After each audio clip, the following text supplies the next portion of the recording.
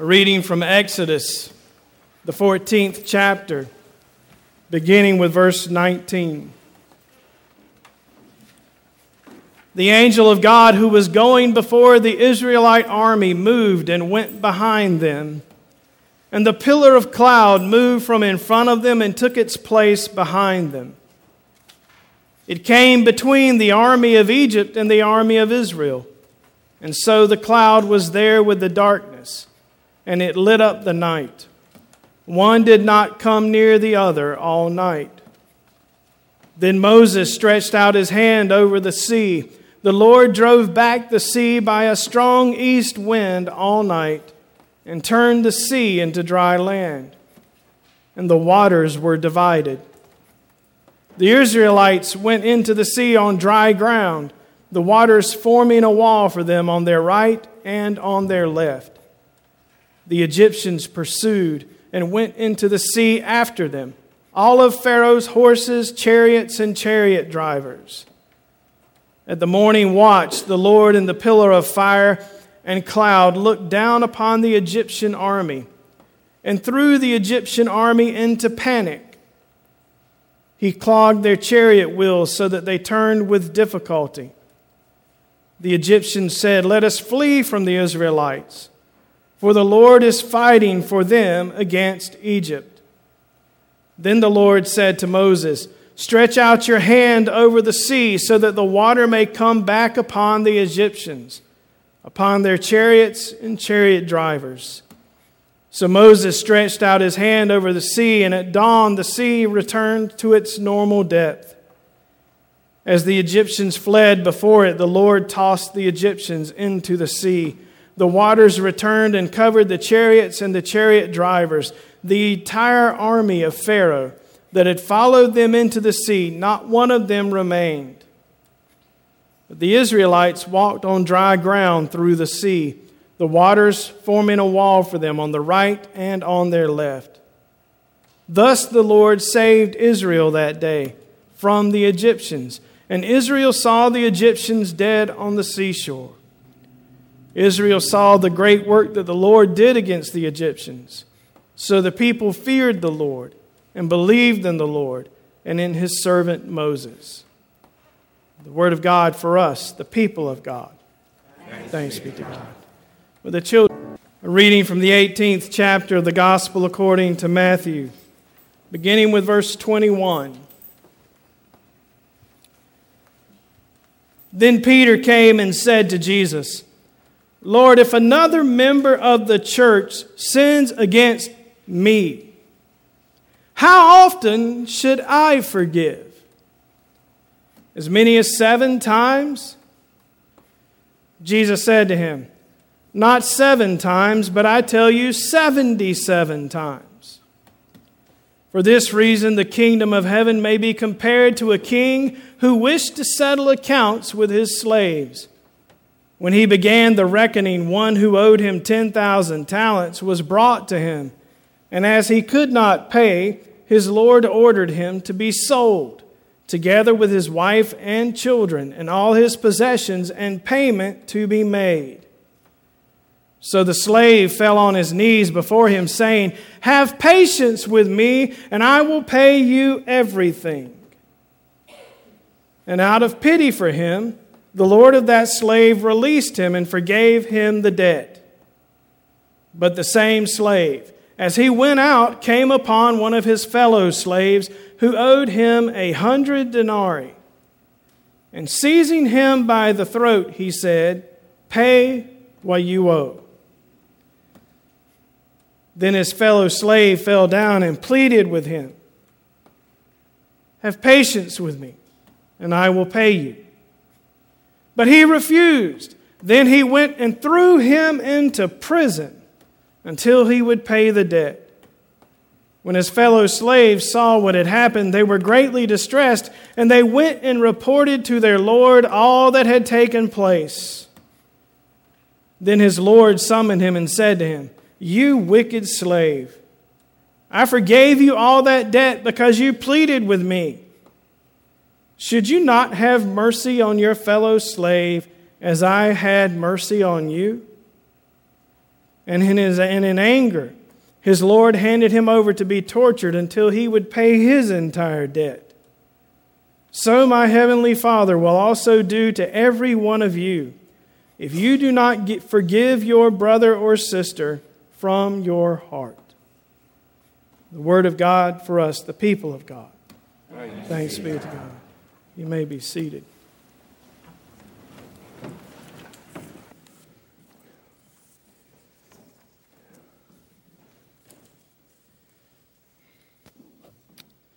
So Jesus has just finished saying to them, if someone sins against you, you go to them.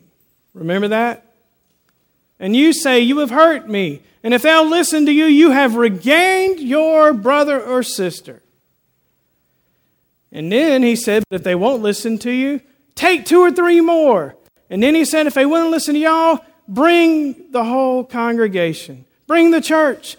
Bring the other witnesses to the forgiveness of God to stand before them and say, you have done this person wrong. Remember that?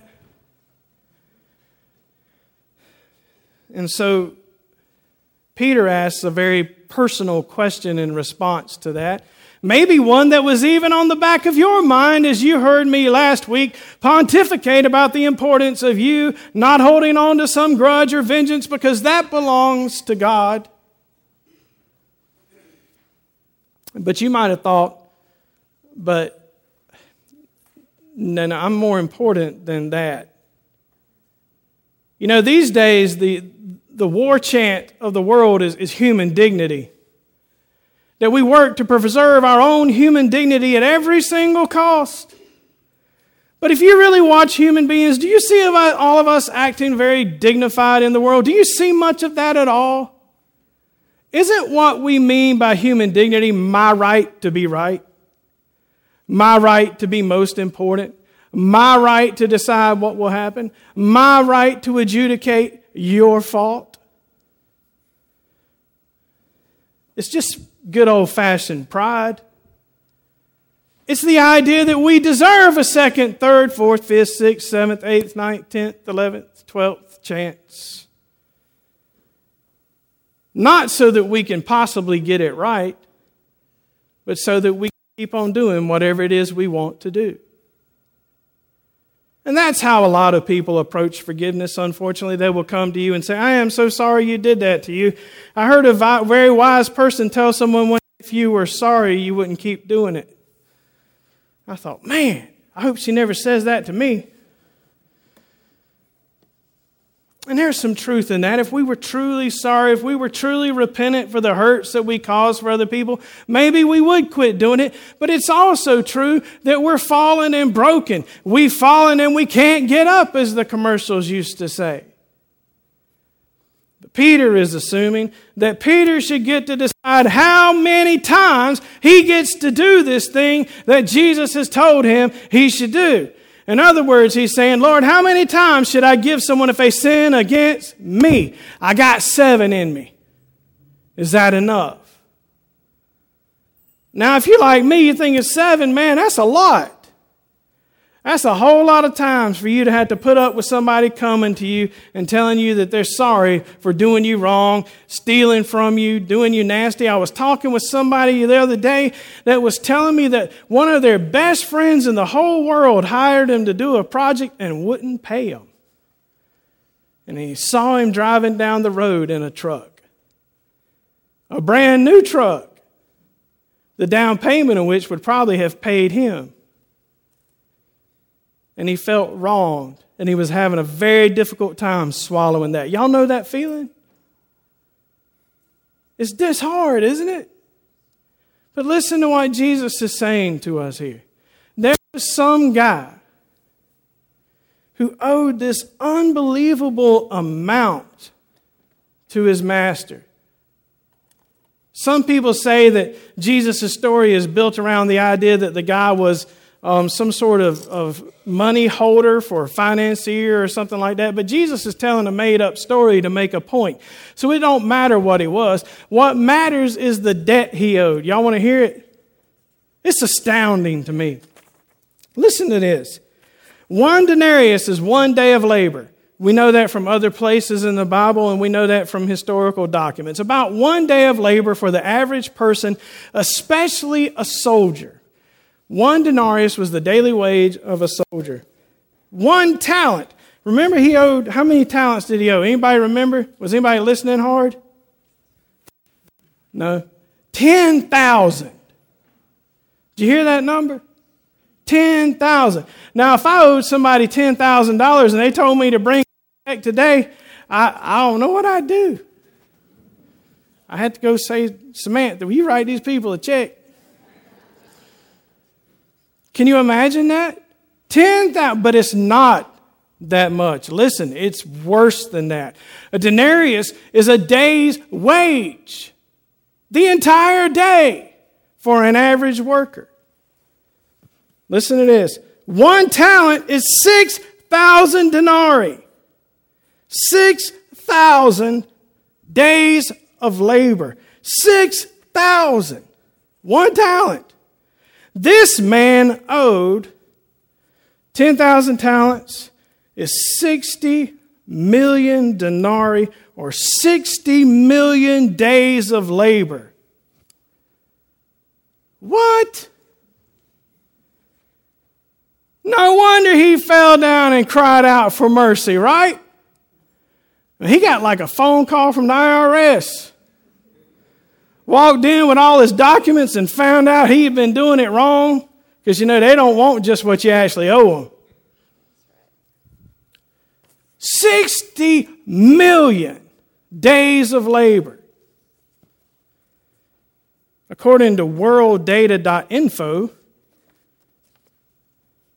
the average male in the U.S. lives 73.5 years right now. Some of y'all showing that business, aren't you? The average woman lives 79.3 years because they don't do as much stupid stuff as men do. Now listen. This man owed 191,694 years of labor. For the average U.S. male, he owed 2,600 lifespans of work. For the average woman, she owed 2,417 years of work. Do you see Jesus' point? Do you see the enormity of the debt? Do you see that he couldn't possibly live it off? He couldn't possibly undo it by suddenly deciding to live in good behavior. He's been cheating his Lord, getting away with everything, stocking up riches for himself, ignoring everybody else. He's got it made till somebody found out. And you better know the Lord knows our debt. Jesus is telling Peter, Peter, you have no idea the debt that all of humanity owes to God. That's what he's hitting Peter with. This is the enormity of it. St. Anselm said that we owed a debt we could not pay, so God became man to pay our debt for us. This is the magnitude of the debt that humanity has been offered forgiveness of in Jesus Christ. Do you hear it? It's incredible. It's past our imagination. So how dare Peter say, I can't forgive somebody 8 times for what they do to me? Is Peter's dignity greater than the dignity of Almighty God? What do y'all think, church? No. So Jesus shows Peter this enormous debt through this story as an illustration of the enormous debt that God is willing to forgive us of. And I hope you know that God is willing to forgive you of your part in that debt. Listen, I got a proof text for you. It's one of my favorite verses. It's 1 John 1:9. Do y'all know it? I got to read verse 8 to you. It's not his favorite for me. But 1 John 1:8, if we say we have no sin, we deceive ourselves and the truth is not in us. So if you say, well, preacher, I hadn't racked up any debt with God, guess what? The Bible says you're wrong. I saw a funny meme this week. It said, one thing I can't find in the Bible is your opinion. I said, that's fabulous. But I hear people all the time, preacher, I don't need forgiveness. I haven't sinned. Are you kidding me? Have you treated everybody perfectly? Have you made every person you encountered in your life feel as if they were the most important person in the room with you? Have you worked for the good of the beggar? In every single moment of your day? Have you ignored the hurt of anyone? Have you ignored an opportunity to help someone? Have you ignored the opportunity to be quiet in the presence of God? Have you ignored the opportunity to do good in some way? I think we probably all have. Have we forgotten the face of God? Have we forgotten who it is that formed us? Who it is that created us with a single thought and word? If so, we have sinned. But then comes verse 9. Man, you ought to write this one down somewhere where you see it once in a while. Listen to this. 1 John 1:9. If we confess our sins. Do you see the turn? In verse 8 he says, if we say we have no sin. But in verse 9 he says, if we say we have sinned. If we confess our sins, he who is faithful and just will forgive us our sins and cleanse us from all unrighteousness, which includes our inability to forgive others. Did you hear that? Now you might be like Peter. You might have heard me telling you last week that Jesus said if you don't forgive people, you're going to be judged for it. That's what he said in Matthew 6:5. He said if we don't forgive, God won't forgive us. I ain't making it up. It's not my idea. I don't like it. I would prefer to be able to hold a grudge at somebody who's been evil to me. I feel like that would be an acceptable thing. But what do I know? I know that God said, do not hold a grudge against your neighbor or take vengeance, but you shall love your neighbor as yourself. So I don't get to take vengeance. Even more, when Peter said, Lord, isn't 7 times enough? Isn't 7 times enough, Lord? You know, Lord, that's our number of perfection. That means I've forgiven him perfectly, Lord. Isn't 7 times enough? How much longer should I put up with it? And Jesus, oh no, I tell you 77 times. And wonder where Jesus got that number from. Could it be that Jesus had in mind when God forbade the world from taking vengeance against Cain? And could it be that Lamech, Cain's son, killed a man with a cold heart who had wounded him, killed him and bragged to his wife and kids about it? And said, Cain be avenged 7 years, but Lamech 77 years. He will take vengeance all he wants to take vengeance. Isn't that Peter's question? Lord, how many times do I have to forgive that jerk before I get mine back? And Jesus is pointing out that Peter's question is in the room of the same heart as Lamech, who killed a man who wounded him instead of forgiving him and blessing his enemies as Jesus commanded us to bless our enemies. We don't have a choice. If Jesus is Lord, this is what we will do, or we are not behaving as Jesus is Lord. Now everybody says, well, I can't do it. Listen, Jesus didn't save you so you could stay like you are right now. I have this on good authority. I've told it to you at least 12 times now in the last 3 or 4 weeks. The Bible says that you have been predestined to be conformed to the image of Christ, who forgave those who nailed him to the cross. So don't tell me you can't or you won't ever will be able to. If you submit to Christ and follow Jesus, one day you will be able to forgive someone who sins against you the 8th time and the 9th time and the 10th time and the 11th time until that person knows the very mercy of God through you. That is what God is working in the church. And a church that won't take that seriously denies what God has done. If we won't live fully in the forgiveness of God by extending that forgiveness to others, how in the world can we believe that we have accepted what God offers us?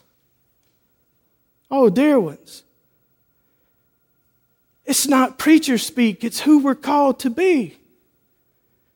Jesus is showing us who the church is supposed to be in the world. We show people that you don't have to shoot someone because they offend you with the way they look at you. We show someone that you don't have to rob someone else to be wealthy. We show someone that you don't have to cheat your best friend out of his work. We show someone that this world can be different because of the work of Christ. And the promise of God is that we are being transformed. In 2 Corinthians 5, I hope you'll go home and check me when you get there. It says that we are becoming the righteousness of Christ.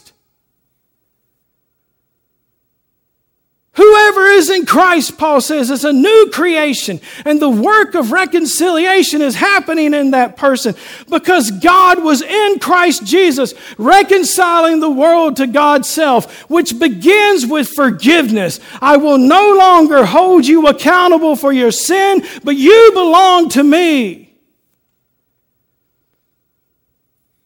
The church is called to take up that same ministry in the world. To go out and hug the villain and show the beggar where to get bread. I loved seeing all your hands raised during the children's sermon when you said that you know God's forgiveness, that you've been forgiven of sins. So I ask you, dear ones, have you displayed that in your life with other people? Or are you resisting what Christ is doing in you? I promise you, God is at work in you, transforming in you so that you can be that same expression in love in the world that Jesus was. Because you were being reshaped to be like Him. Not so that you have human dignity, but so that Christ is visible in you. So if forgiving someone costs you some dignity, so what? So what? Maybe through your forgiveness, that person will know that God can forgive them the same way that God has forgiven you. Would you be willing to risk your dignity, church, to know that someone else found God's forgiveness because you forgave them? This is what Jesus holds before us today. A story of a man who owed, where's my sheet? 191,693 years of labor to someone else. But he went out and had a man thrown in prison who only owed 100 days' labor until he could pay it. And his lack of mercy was so great that not only did he put the man in prison, but because he was in prison, he's unable to work to pay his debt. No amount of work we do can pay our debt to God.